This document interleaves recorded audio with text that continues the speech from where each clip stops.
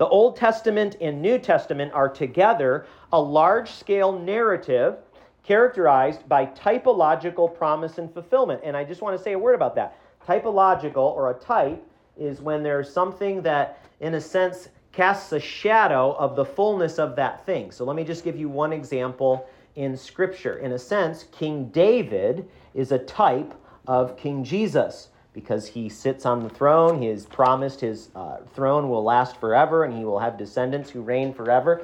So there's a lot of things like that in Scripture where in the Old Testament it gives us a picture of something, but we're going to get the fullness of that thing in the New Testament.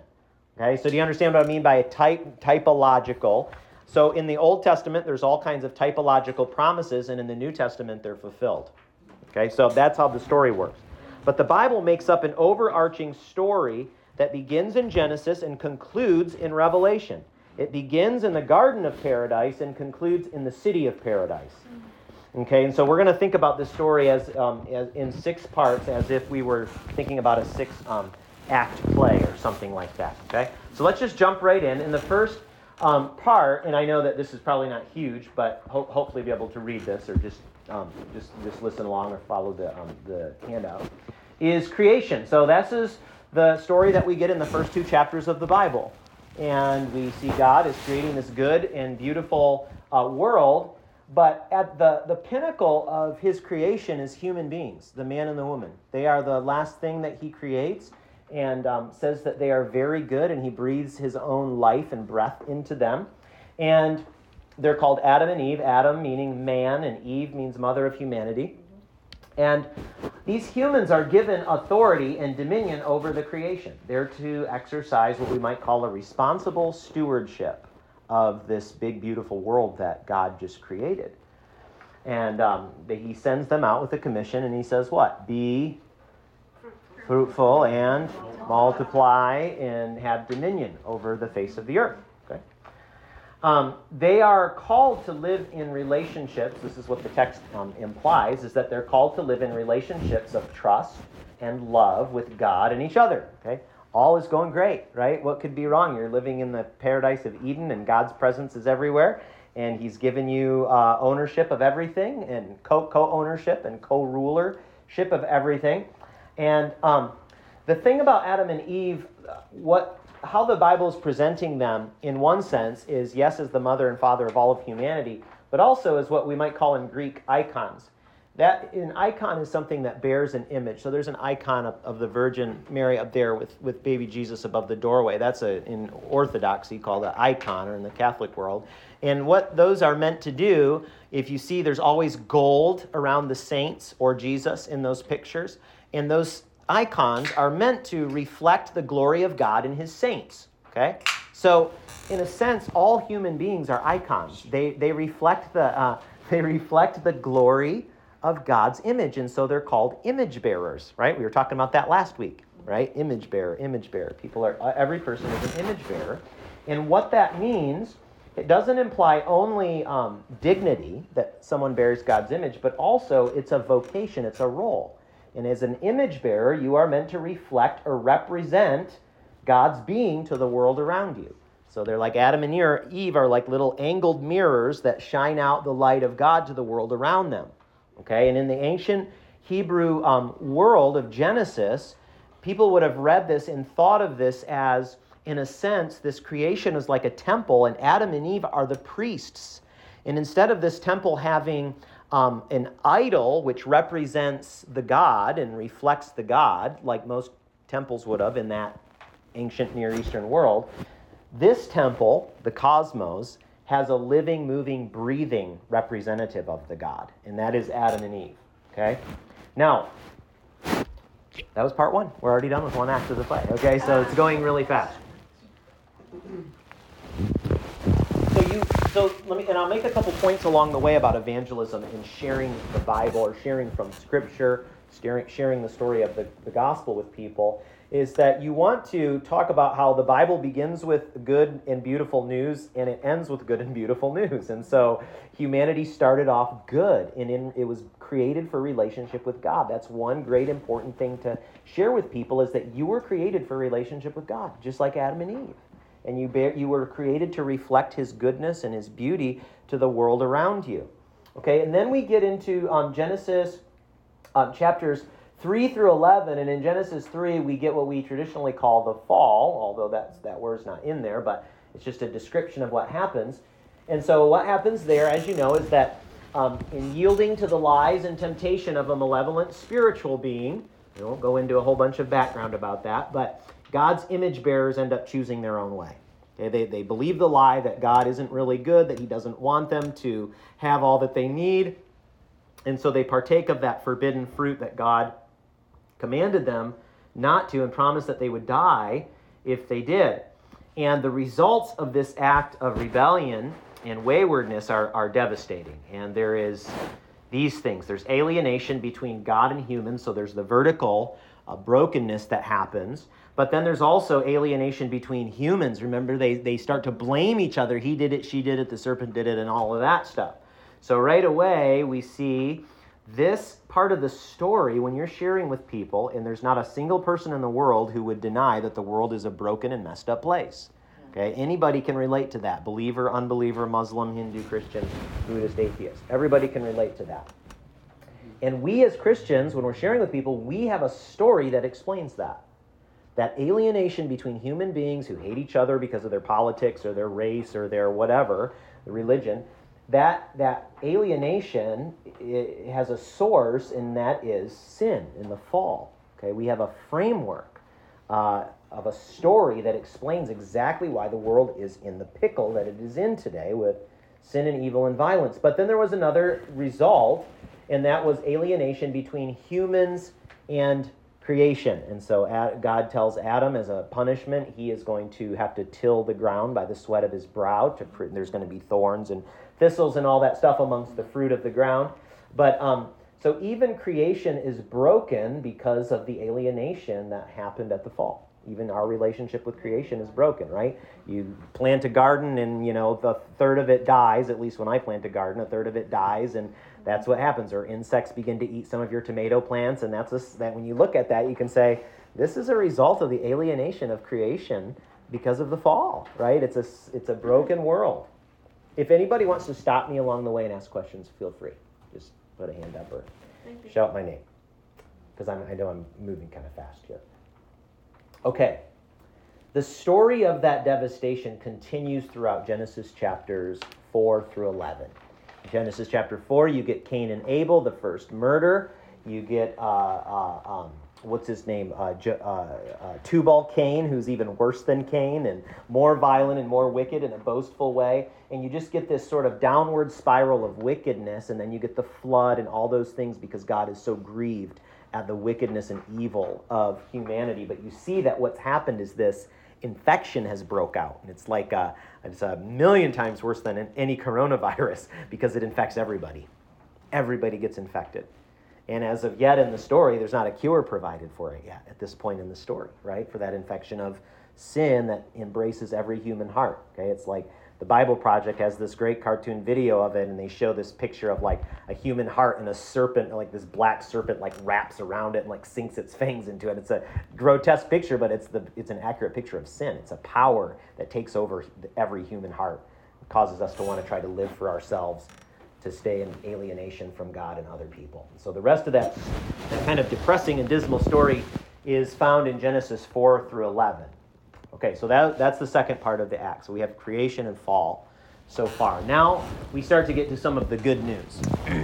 And part 3 of the Bible is what we might call redemption initiated. Okay, so it's the launching of the plan of redemption. And we're not yet to Jesus. We're now getting into the rest of the content of the Old Testament. We might, right at this point, we're kind of going to talk about the rest of Genesis. Genesis chapter 12 is a turning point.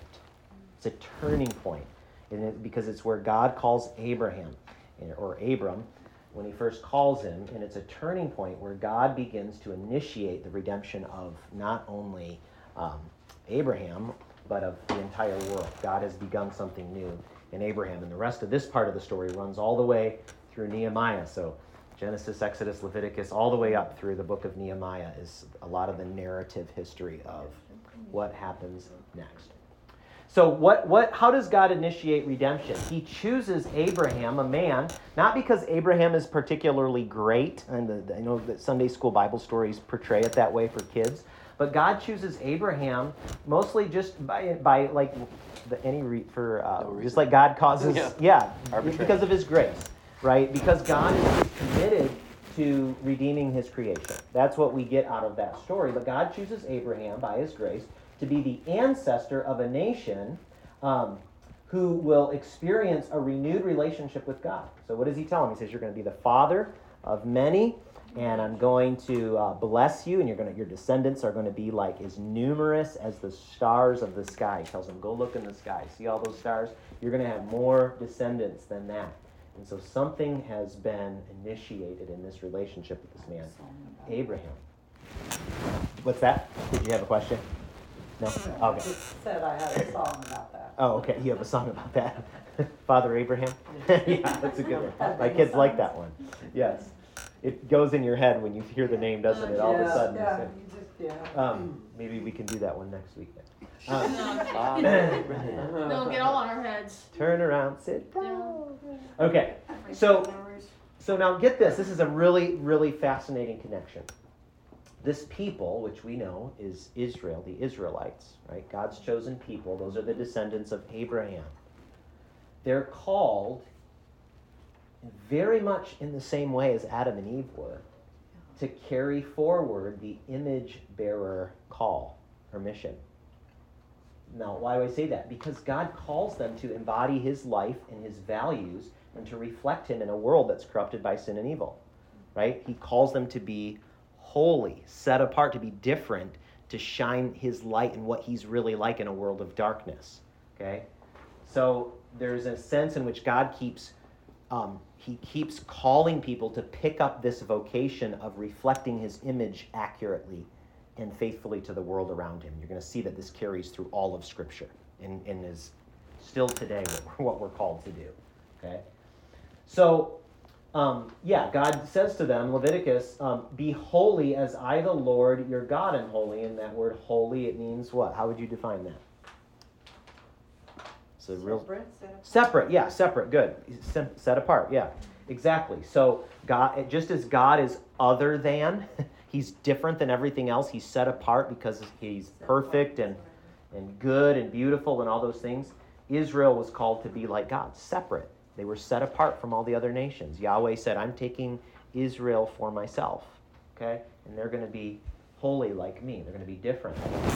And so the other thing that happens in Genesis 12 is that God promises Abraham he's going to bless all the nations of the earth through his ancestors. So this one nation, Israel, is going to be the means by which, the vessel by which God ends up blessing all of the world.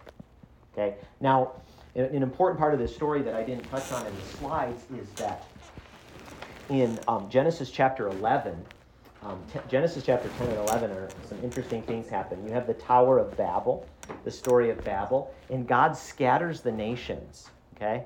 But one thing that happens then, we know this because of an obscure passage in Deuteronomy 32, God apportions all the nations according to the number of the spiritual beings who can rule over them in the heavenly realm. This is a little bit of a rabbit trail, but it's worth mentioning. I have a whole teaching on this for another time. But God himself says, I'm taking Israel. And so he gives these other sinful, wicked nations over to these spiritual rulers, these divine beings that are created beings, to be ruled by them. And these are beings who don't rule with justice. And their wickedness is reflected in the people of their nation. But Yahweh says, I'm going to set Israel apart for myself, and they're going to reflect me faithfully. Well, they were supposed to, right? I'm going to break part 3 here just because so much happens in the Scriptures and the rest of the Old Testament down into 5 quick stages. See how I kind of snuck that in there? But we're still just going to say this is the Bible in 6 parts. But there's 5 stages of this part of Israel's story. And this is so important. It's so important to know your Old Testament and to read it and to understand it because it's all connected to the gospel. It's all connected to the gospel. Is it all connected to the gospel? It's all connected. See, Nick believes it. Nick said it. I believe it. That settles it. So So the first stage we could think of in the life of Israel is Abraham and the patriarchs. And the promise is for greatness. God says, I'm going to make you great. You're going to have progeny, many descendants. You're going to be blessed. Anybody who blesses you will be blessed, and anybody who curses you will be cursed. I'm going to watch your back. And God's like, I've got your back. And I'm going to lead you to land, okay? Land in the Old Testament is of utmost importance because you have to have a place to live and flourish and build families and have a nation in a civilization. So God says, I'm going to take you to this promised land where you can flourish, okay? So what we see is that in this calling of Abraham, God is determined to rescue people from the effects of the fall. He wants to rescue them from the effects of the fall. Because people have been exiled from God's presence, and God wants to do something about that. He wants to change that and bring them to a place of goodness and flourishing. So God's purpose is to put his own power and goodness on display in the midst of a concrete human community who embody his ways. That was what Israel was called to do. What are some of the ways that God did that in the stories of Israel? How are some of the ways God puts his own power and goodness on display for Israel? There's some really easy big ones. When their enemies take over, he finds somebody to lead them to victory. Yep, so victories in battle, supernatural victories. Yep, what else? How does God display his power and glory through the stories of Israel?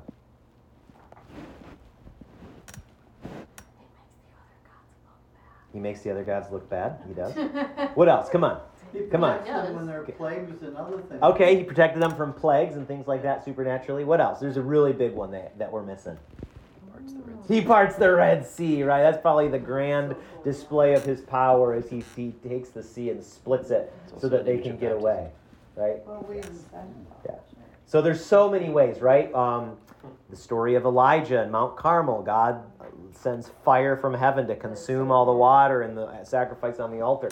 So there's so many ways that God just continually supernaturally demonstrates his power and his love and his goodness among his people. Is this the same God that we serve today? Yes. Does this God today like to supernaturally display his power and love and goodness among his people? Yes. Amen. Now I'm preaching. Okay. Second stage of redemption initiated is exile, which is Egypt, and the Exodus. So what happens is that we see God sustaining his people over the course of hundreds of years through famine and the story of Joseph and all that. Then he delivers them miraculously from tyranny and oppression in Egypt, right, where they were enslaved. Right? You can read the last 20 or so chapters of Genesis and the early Exodus to get this story. And when he pulls them out miraculously of Egypt, just as a mere act of grace and love, he leads them to Mount Sinai, where he gives them the law. And what he's doing by giving them law through Moses is enabling Israel to live that holy life that he said that they needed to live, to be set apart from other nations. The law, Torah, means instruction, and it was instructions for how to live in a unique way, in a holy way, so that other nations could tell that you were different and that God's presence and blessing was on you in the way that you lived. It was even, we don't think about this, but Israel was called to be evangelistic. They were meant to be a light to the other nations, right? To show, like Carmen said, to make the other gods look bad and to show that they had these lesser gods, but also to draw people to the true God. And there was a way that you could, foreigners and could join up with Israel and become a part of that family. But why did half of them not believe? Are you talking about when we get to the times of Jesus, or do you just mean back then when they were just disobedient? Oh, yeah. Mm-hmm. Well, yeah, they do. I mean, that's the next thing, right? Is that? Well, but that's farther along. And then Yeah. Right. Yeah. But even so, even at this point in the story, you see that Israel fails to trust God, and they're left wandering in the wilderness as a result of it. They don't go in and trust him for victory, so he lets them wander for 40 more years. So the next time God gives you an assignment, don't shirk back, because he will let you wander in a spiritual wasteland sometimes. He will. He does. And he does that in different ways today still. But anyway, because he wants us to learn that his way is the best way. So they're left wandering in the wilderness instead of entering the promised land, right? Initially, anyway, in this period of exile. Okay, what happens next is what we might call, and this is in the book of Joshua and Judges, is conquest and settlement. And that's where they finally get to the promised land under Joshua's leadership, and he breaks it all up among the tribes, and he settles them there. They conquer the many peoples of the land of Canaan. And what we see is that if God's people trust him, he's going to lead them into a land that's actually reminiscent of the Garden of Eden. It's a land that's flourishing with trees and river and waterways and milk, a land of milk and honey. And even the way that it's described in Scripture, we're meant to see clues that it's kind of like God's plan is to lead people back into the Garden of Eden. Not literally, but in a spiritual, but also in a physical sense. And guess what? That's still his plan. We're going back to Eden, folks. I'm telling you, the New Jerusalem, but we haven't got that far in the story yet. But anyway, we see these themes continue to pop up through Scripture, just like we see the image bearer theme continue to pop up, that God wants his people to reflect his image faithfully to the world around him. So we see also a theme of where God wants his people to ultimately land, and that is in a good dwelling place where they can flourish. And so it is at this point. Okay, so now they get into the promised land. And they demand a king. They want to be like the other nations and have a king. They don't want to be a theocracy anymore where they're directly ruled by God through mediators like Moses. They want to be a monarchy. They want a king. And God says that's not a good idea. And they say, we want a king. No, we're really sure we want a king. And God says that's not a good idea. Kings are evil and greedy. And they say, no, we want a king. And he goes, okay, have it your way. Samuel, go get Saul and make him king. And then we see what happens is that what happens, though, with the monarchy is that what God is doing is he's kind of delegating his own kingship over Israel to a human king. To a human king who is, of course, supposed to rule justly over God's people so that they can flourish in the promised land. Well, we know how that goes. I mean, I can't remember how many biblical kings there are in this period, but a very, very small percentage of them are righteous and just. Right? David is unusual. And even it's even revealed that he has sinful motives and a wicked heart. So sinful motives and wicked hearts ruin the success of the monarchy. Mm-hmm. And the kingdom crumbles, and then it splits to the northern kingdom and into the southern kingdom. Northern kingdom of Judah and southern of Israel, right? I think I always mix those two up, but I think that's right. Israel is the southern kingdom, and northern kingdom is Judah. Okay, and there's animosity between them. And so again, we see that what happened at the fall, that rupture between God and humans is manifest over and over and over again, even within God's own people. That alienation from one another, right? They're warring, they're battling, they're fighting over this, that, and the other thing. And we just see that continued effects of sin all throughout the biblical story. Okay, and then finally in this part of the story, number 5 is exile and return. And so what happens is that as a result of just ongoing disobedience and rebellion and an unwillingness to really live holy as unto the Lord, God allows his people to be exiled. And that happens through warfare and various things. And so these world kind of ancient Near Eastern superpowers dominate them. And they're exiled under the Assyrians in 721 BC. Okay, and then eventually under the Babylonians, who destroy the first temple. Okay. So then, now we're kind of coming to the very end of the Old Testament. We're 20 minutes in, and we're already at the end of the Old Testament. This long third part of the narrative, which is essentially all the rest of the Old Testament, the prophets, all the prophets are mostly speaking to God's people while they're in exile, for the most part. So, because there's hundreds of years that they're kind of just not flourishing. They're under God's judgment, and the narrative of the Old Testament, it ends with a mix of despair and hopefulness. It ends with the temple got rebuilt, but it's pretty lame, truth be told, compared to the first one. It's kind of an abysmal copy of it, and it's smaller, and it's just not as good, and God's people just are not flourishing. They're not really hearing the word of the Lord much. Remember that passage from Amos on Sunday that we heard? who was reading on Sunday? I forget. Was it you, Jeannie. Carmen? Jeannie was reading. And so she was reading Amos, and it says, the Lord says, I'm going to send a famine on the land, but it's not going to be a famine of food and water. It's going to be a famine of people hearing my words.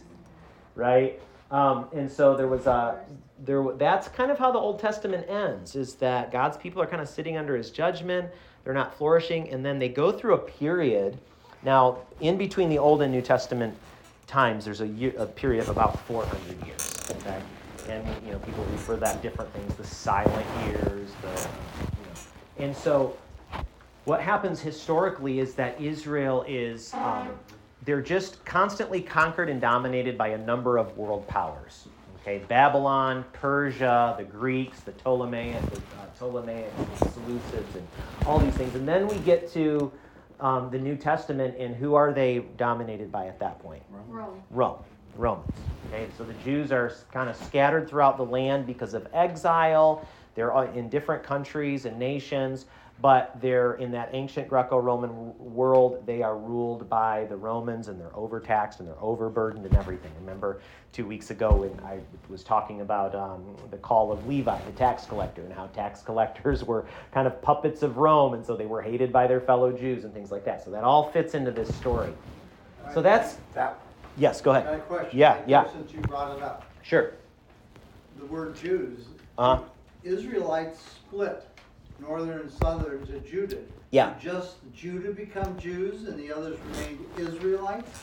Yeah, the word come up Jews. Yeah, I forget how that develops historically, because you get the term Judaism, and Paul uses the term Judaizers in the New Testament, but it does originate with the Judah Israelites, but I can't remember how the rest of Jews in the world ended up acclimating to that name. So the other Israelites, they were just left. They were in Israel. They let go, or what?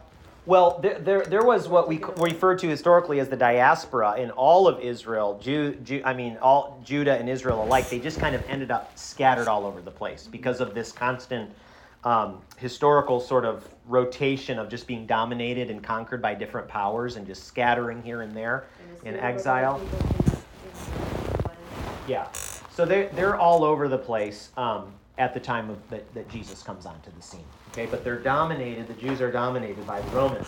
Okay, that's kind of the ancient Eastern superpower, world power at the time. Okay. That's how the Old Testament ends. So any questions or comments on that before we jump into the next part of the biblical story? I think it's just so helpful to have that in the back of your mind as you minister to people, especially when you get to have more extended conversations with people, to share. And I've had that opportunity to share with people a bit more because we had more time to share more about the biblical story and try to connect and give people, when you have the opportunity to give people some background to Jesus, it can be really helpful when they begin to understand that he's not just this kind of savior who materializes from heaven. He's a Jew from the line of Judah and from the line of David and things like that, who has a lot, who has great significance for the Jewish people specifically as well. Okay. All right, so yeah, like I said, there were many prophecies of this Messiah king who is going to restore Israel to flourishing, but those are left unfulfilled at the end of the Old Testament period. So, obviously we see those begin to be fulfilled in the person of Christ. Okay, so part 4 is redemption accomplished. Redemption initiated was Abraham and the people of Israel, and now we get to the New Testament and we begin to jump into the accomplishment of redemption. And that is what largely is what we read about in the Gospels, with Jesus in the Gospels, Matthew, Mark, Luke, and John. Okay. So into the exile and despair of his chosen people, God sends one more king, his own son. The language of Jesus being a king is not explicit in the Gospels until you get to the Passion narrative, where he asks, "Are you a king?" But it's subtle, but it's there. We see him. We see he is indeed a king, but just a different kind of one. Okay, so he's sending Israel a king. God is in a sense, becoming king again of Israel, but he's doing it through his human son. But he's a different kind of king, right? He walks around and he has these healing powers. He can speak a word and demons leave people and are exorcised. He raises up dead people and he heals lepers by touching them and things like that. And then he also embraces sinners and outcasts, people that would normally never be allowed in the presence of a king. But Jesus sort of gravitates to them and fellowships at the table with them and all this stuff. He challenges the religious establishment of the abbreviation there is for Second Temple Judaism, which was the Judaism of the time of Jesus, because it was the Second Temple. It was Judaism under the Second Temple, so it's referred to historically as Second Temple Judaism, or shorthand 2TJ. So he's challenging the status quo of how Judaism is lived out and taught by the Pharisees and scribes and all of this. So he certainly is not your normal king who's ruling from a physical throne and giving orders and with military might and all that. And his battles are directly and immediately spiritual. They're against sin, they're against sickness, they're against demons, right? They're against spiritual opposition from his opponents. But they are political, but only indirectly so. Right? Jesus doesn't come on and say, we've got to overthrow Rome. Come on, Jews, unite. And this is one of the reasons he wasn't liked, is because he wasn't saying that. It was more subtle, right? Give to Caesar what is Caesar's and to God what is God's. But at the same time, through his teachings, his kind of upside-down inverted values that really were shocking to a culture of, ascendancy and honor and shame and all these things, Jesus was teaching people to go low and live with humility and wash feet and be a servant and all these kind of things, forgive your enemies. But it was indirectly, his battles are indirectly political because, in a sense, it does undermine the empire to live in such a way, just not with military might, but through service and self-giving love and through supernatural healing power and things like that. The empire and the establishment, the social and political establishments of the day, which focus on how great people can become in the eyes of man, he's indirectly undermining all that by calling people to be servants and to lay down their lives for each other. That's got implications for today, but I'll have to preach on that sometime about Jesus' values and his battles and how they relate to the political sphere in our world.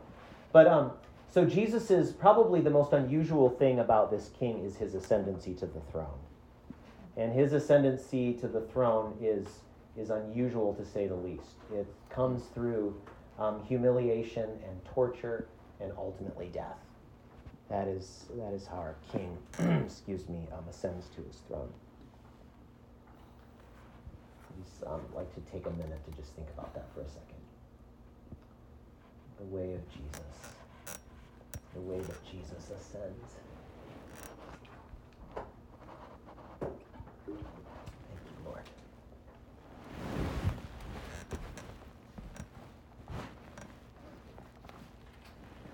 So he's wiped out by the empire and by the religious establishment. Crucify him, crucify him, crucify him, right? Release Barabbas and crucify him. He's disrupting the status quo. He's going to get us Jews in trouble with Rome because he's got all these followers, and he's liable to disrupt the Pax Romana, the peace of Rome. And anybody who does that is going to get the rest of his people in trouble. And so he's sentenced to crucifixion, and all seems hopeless and lost, except for one unprecedented event. I feel like we need a drum roll.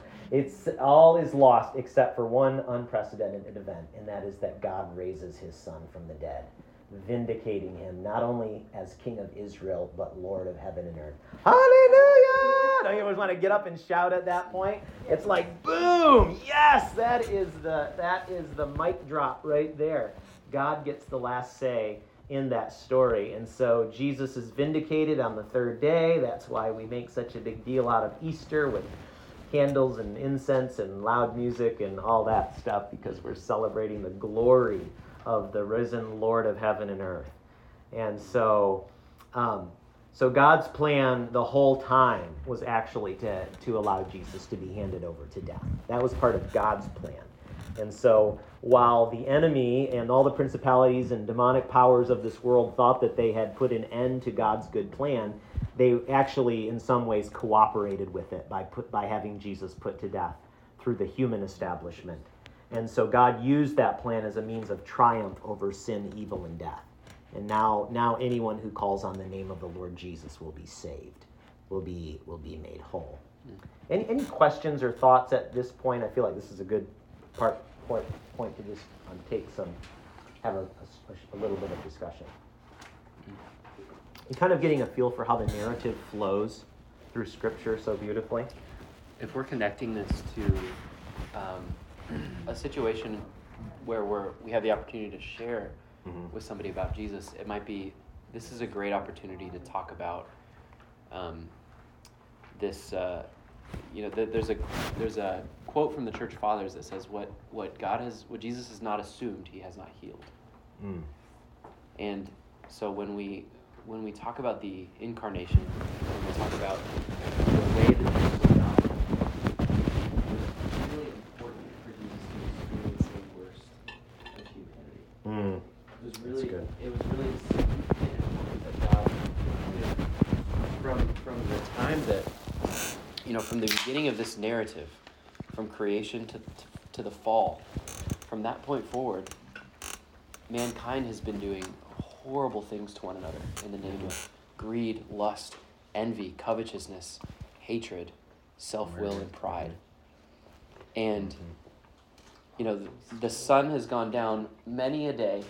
The sun has gone down many a day when it looked like evil got the last word. But it still looks that way.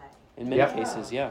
It does. And this is the beautiful thing, is that was exactly the way that God chose to bring about our salvation. When the sun went down the day that Jesus died, it looked to all intents and purposes that the great sort of messianic hope of Jesus' followers had been crushed and stamped out.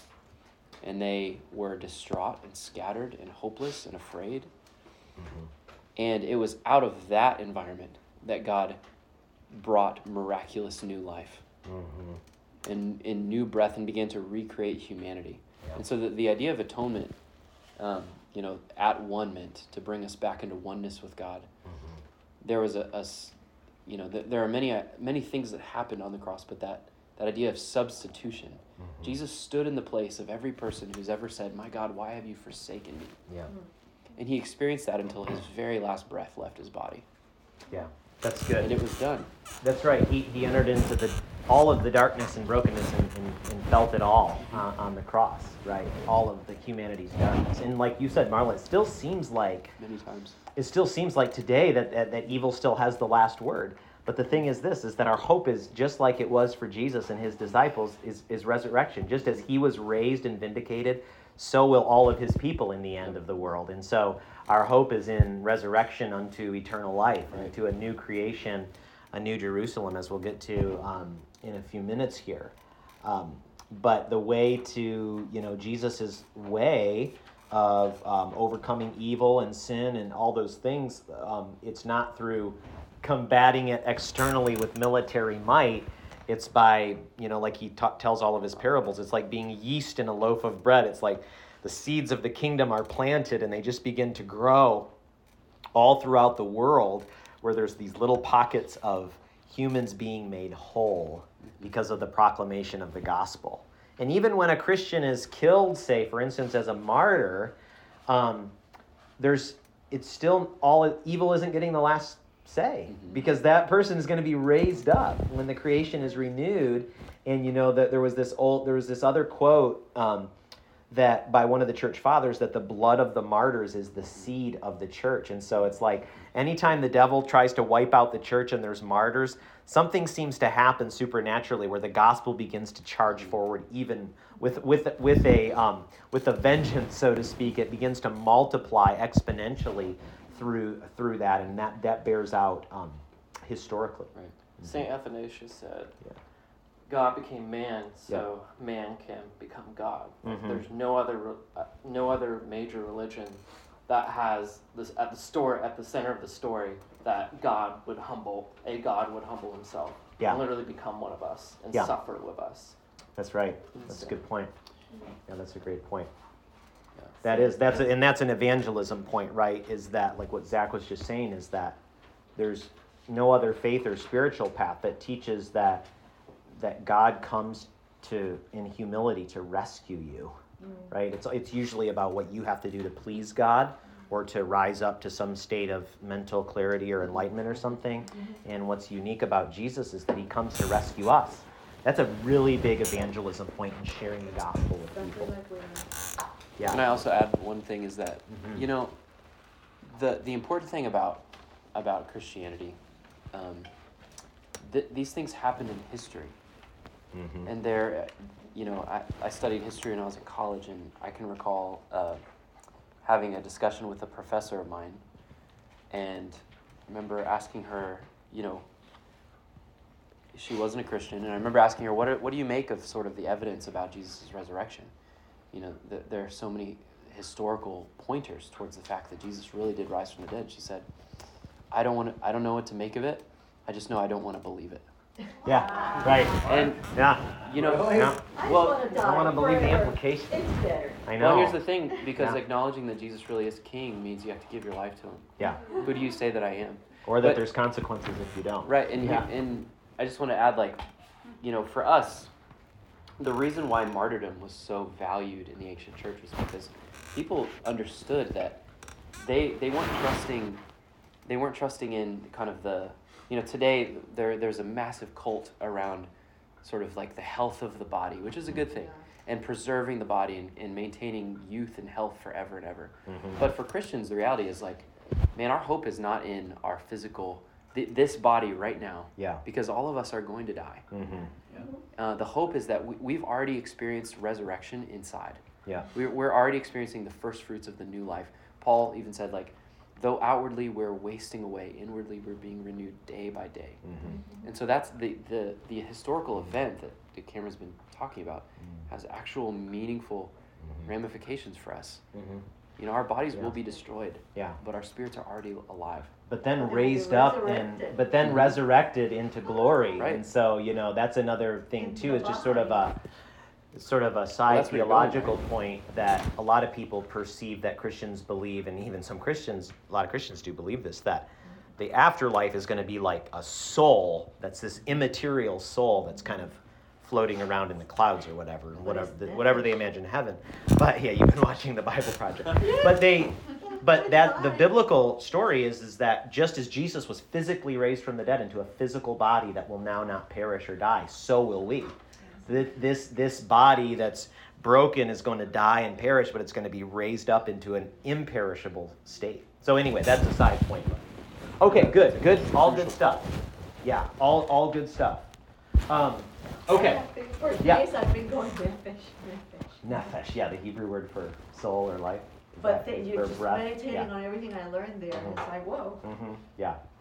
Okay, so that was redemption accomplished. So Jesus accomplished redemption. So remember we talked about sin being like an infection that just everybody gets. you can't avoid it. So now there is a cure, right, to this problem of separation between God and humanity. And the cure is the blood of Jesus that restores, that redeems, that forgives, that cleanses, and makes whole. And it restores the relationship. It reverses, the alienation problem, right? That all the way back to the fall. It reverses the alienation between God and humans by cleansing us of our sin and bringing us back into his presence. It reverses broken human relationships because it allows people now to live in such a way that instead of holding on to bitterness and resentment, they lay down their lives, they forgive their enemies, and there can be restoration possible. So it's like it's the cure of the blood of Jesus is like a reversal and an undoing of the fall. But here's the thing. If you have a doctor who suddenly comes up with a cure for cancer, what has to happen next now that it's been accomplished? Well, it has to get distributed and applied, right, to all the people who have cancer in the world. Okay? And so it is with sin, is that if now there's this cure that has been accomplished, well, now it has to get applied. And that brings us to part 5 of the 6-part story of Scripture. Okay, so here we go. So we could think about this stage of the story as the church on mission. This begins in the book of Acts, okay, right after the Gospels, and carries through the New Testament letters in various ways. Jesus' life, death, and resurrection were the greatest event to happen in human history, providing a way out of sin, evil, and death and back into God's presence. And there were a small number of people who were aware of that at the time. But not everyone knows about it. Okay? Not everyone knows the cure. Not everybody knows where to get healed and saved and fixed and delivered from the brokenness of the world. And so, because of that, Jesus commissions his followers, look around the room, that's us, to testify about him and the work he accomplished. And that's the church on mission.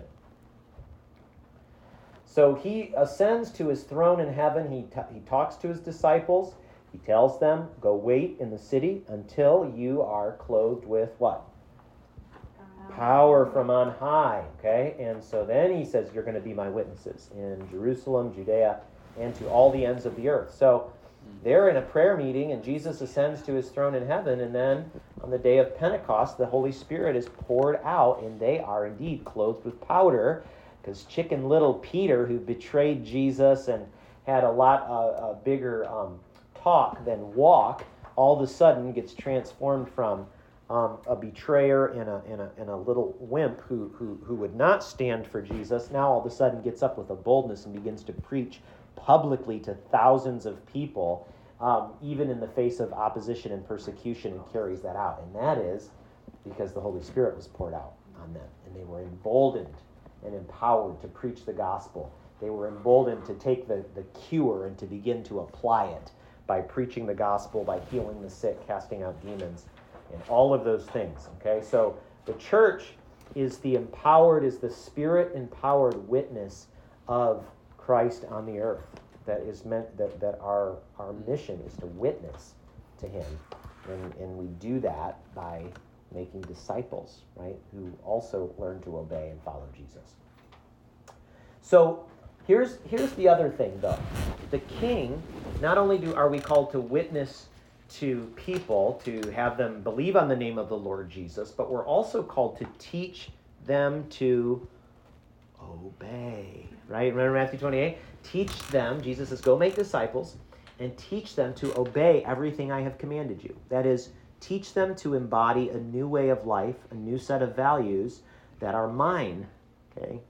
And so the king, now God's king, who's been vindicated and ascended into his true throne in heaven, he calls his people, through the power of the Holy Spirit, to embody his own life and values in the world, which are things like forgiving your enemies, setting captives free, healing the sick, telling the truth, all those kind of things, feeding the poor and the hungry.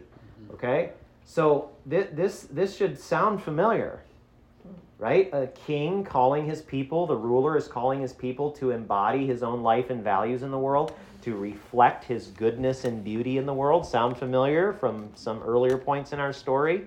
What is that a reflection of?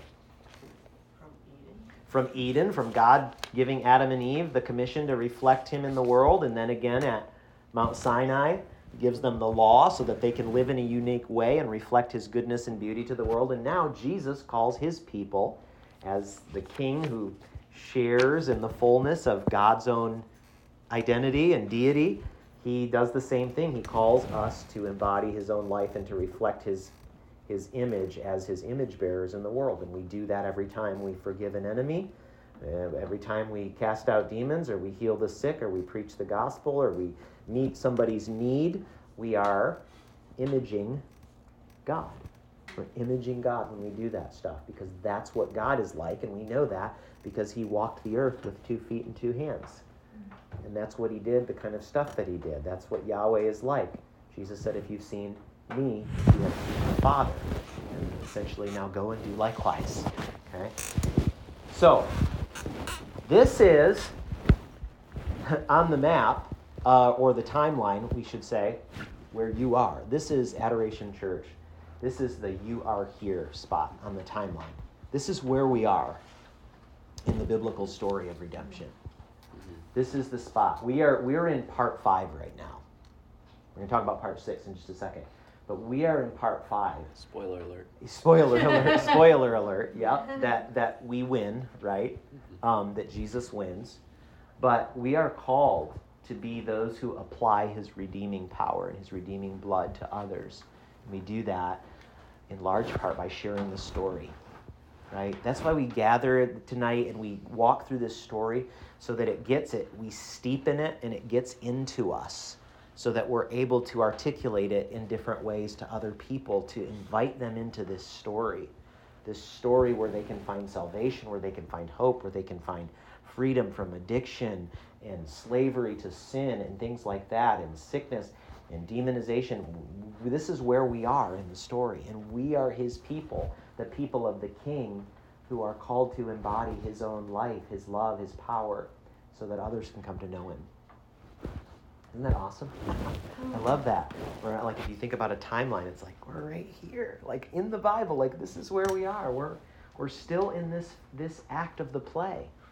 Okay. So now let's look at the last part of this, what we might call redemption accomplished or redemption consummated. So this is where things come to completion, and this part of the story is largely told in Revelation. So we have the beginning of the story in Genesis, and we have the end of the story in Revelation, and they're placed that way in the Bible for a reason. Lots of confusing stuff and symbolism in Revelation. It's a highly symbolic book in many ways. It's prophetic, apocalyptic literature, very visionary, and things like that. But it tells us the story of how God is going to, the King is going to return to earth. But now, you see, this time it's going to be different. When Jesus came the first time, he was a king, but he came incognito as a little fragile baby in human flesh who was subject to the pains and struggles of the world. But when he returns to the earth, it's not going to be in humble incognito fashion. It is going to be in all of his radiant glory and power. Riding on a white horse with trumpets sounding, with a sword coming from his mouth. Oh man, I think of my favorite metal song playing in the background. Jesus is coming, and he's coming to do these things. He's coming to judge those who refuse his kingship, right? What we call hell is eternal exile. So just as Adam and Eve were kicked out of Eden and Israel experienced different temporary exiles, people who ultimately refuse to repent and turn towards the kingship of Jesus will be sent into an eternal exile, eternally exiled from his presence. And we need to have the Father's heart for people who the Bible tells us does not want anybody to have to go into that. But people choose that by rejecting the kingship of Jesus, okay? So remember, though, that in wanting to save people from that, we're not just trying to get people to make a decision. We're wanting them to give their allegiance to a new king. From me as king to Jesus as king. And that's a large part of what salvation is turning your allegiance over to a new king and allowing him to be the Lord and ruler of your life. The other thing that Jesus is going to come back to do, of course, is to save those who eagerly await him and who do acclaim him as king. Okay? It is going to be a joyful day when the sky parts and the eastern sky parts and you see Jesus returning to the earth. It is going to be a joyful day for us who follow him. But the other thing he's going to do is he's going to restore the world to what it was created to be. This is really clear in Revelation. This isn't just, we're not going by and by, pie in the sky, playing harps on clouds, right? That is not the biblical vision of what the end of the world is or what the afterlife is. So in fact, what I want us to do for the very last thing here is, if you have a Bible to open up, or a phone Bible, there's probably some around the room. If you look, there's probably one within arm's length. But let's just read what this looks like according to Scripture. And this is Revelation 21 is almost the end of the Bible. Revelation 22 is the last chapter of Scripture.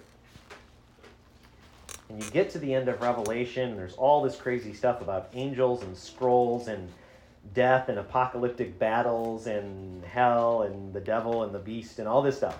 Then you get to the end, and you see again, as I said earlier, the bookends of the Bible are beauty and glory and goodness and people dwelling with God.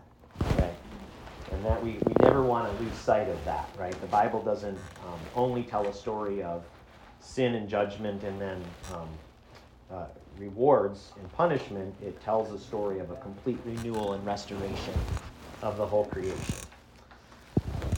So somebody who's got Revelation 21 open, just read nice and loud for us the first 7 verses. Then I saw a new heaven and new earth, for the first heaven and the first earth had passed away, and there was no longer any sea. I saw the holy city, the new Jerusalem, coming down out of heaven from God, prepared as a bride beautifully dressed for her husband.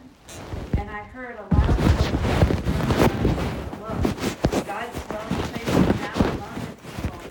He will dwell with them, and they will be his people. And God himself will be with them and be their God. He will wipe away every tear from their eyes. There will be no more death or mourning or crying or pain, for the old order of things has passed away." He who was seated on the throne said, "I am making everything new." Then he said, "Write this down, for these words are trustworthy and true." He said to me, "It is done. I am the Alpha and Omega, the beginning and the end. To the thirsty I will give them water without cost from the spring of the water of life. Those who are victorious will inherit this, and I will be their God, and they will be my children." Amen. The word of the Lord. Hallelujah. If my baby wasn't sleeping right now, I'd jump up and down and shout hallelujah, but the baby's he's sleeping right now. And then, of course, it goes on to describe the gloomy end of those who have rejected God's kingship and chose sin and self instead. But that's Eden restored. God dwelling with, it says that God will come to them, right? Heaven comes down to earth. Okay, so we don't get Star Trek laser beamed up to heaven. The heaven comes to earth and materializes here, and there's a restoration of all of creation, and God's presence his glory fills the earth from sea to sea, and we live in his presence forever in a renewed creation. And we're going to do stuff. It's not just going to be like everybody stands in a circle like this and goes, holy, holy, holy, holy, holy, holy. It's a world. It's a created order. It says that we're going to rule over nations and things like that. I mean, it's going to be amazing. And there's going to be no more sickness or pain or sorrow or death. So this is what, I think having this story like that, kind of a big picture view of the Bible and just refreshing yourself on that often is a really helpful tool for sharing the gospel with others. A couple more just brief comments since I was pretty good about time and it's not yet 7 o'clock. We have 8 o'clock. We have 5 minutes left. Let me just hit a couple points. These are kind of a little bit more fine points, but these are really good questions to think about. Okay. So we're talking about how the Bible is a narrative and a story, and much of it reads that way. But if you have noticed, there are parts that don't. There's poetry, there's prophecy, there's the Psalms and all that stuff, right? So a lot of the Bible does not tell this story. So what's the deal about those other parts, whether they're wisdom literature or Psalms or the New Testament letters that aren't explicitly telling the story? Well, you'll see that the Bible is either telling the story through the narrative genre or it's presupposing it, okay? And so the story is still central. And we might think of those other categories or genres as commentary on the primary narrative of Scripture. So, for instance, the Psalms are commentary on much of Israel's time in exile, their hopes, their longing, their fears, their struggles, their joys, and things like that, right? Revelation is kind of a commentary from above on what is happening spiritually throughout history. The The letters of the New Testament are kind of a commentary from the side that are addressing issues in the early church and things like that, right? So everything else that doesn't explicitly flow like a narrative or a story, it presupposes this one story that we've talked about tonight, okay? And sometimes the Bible, it gives you summaries of the story and other non-narrative passages, but now we're getting into too much kind of seminary sort of stuff. But and then just finally, this overarching storyline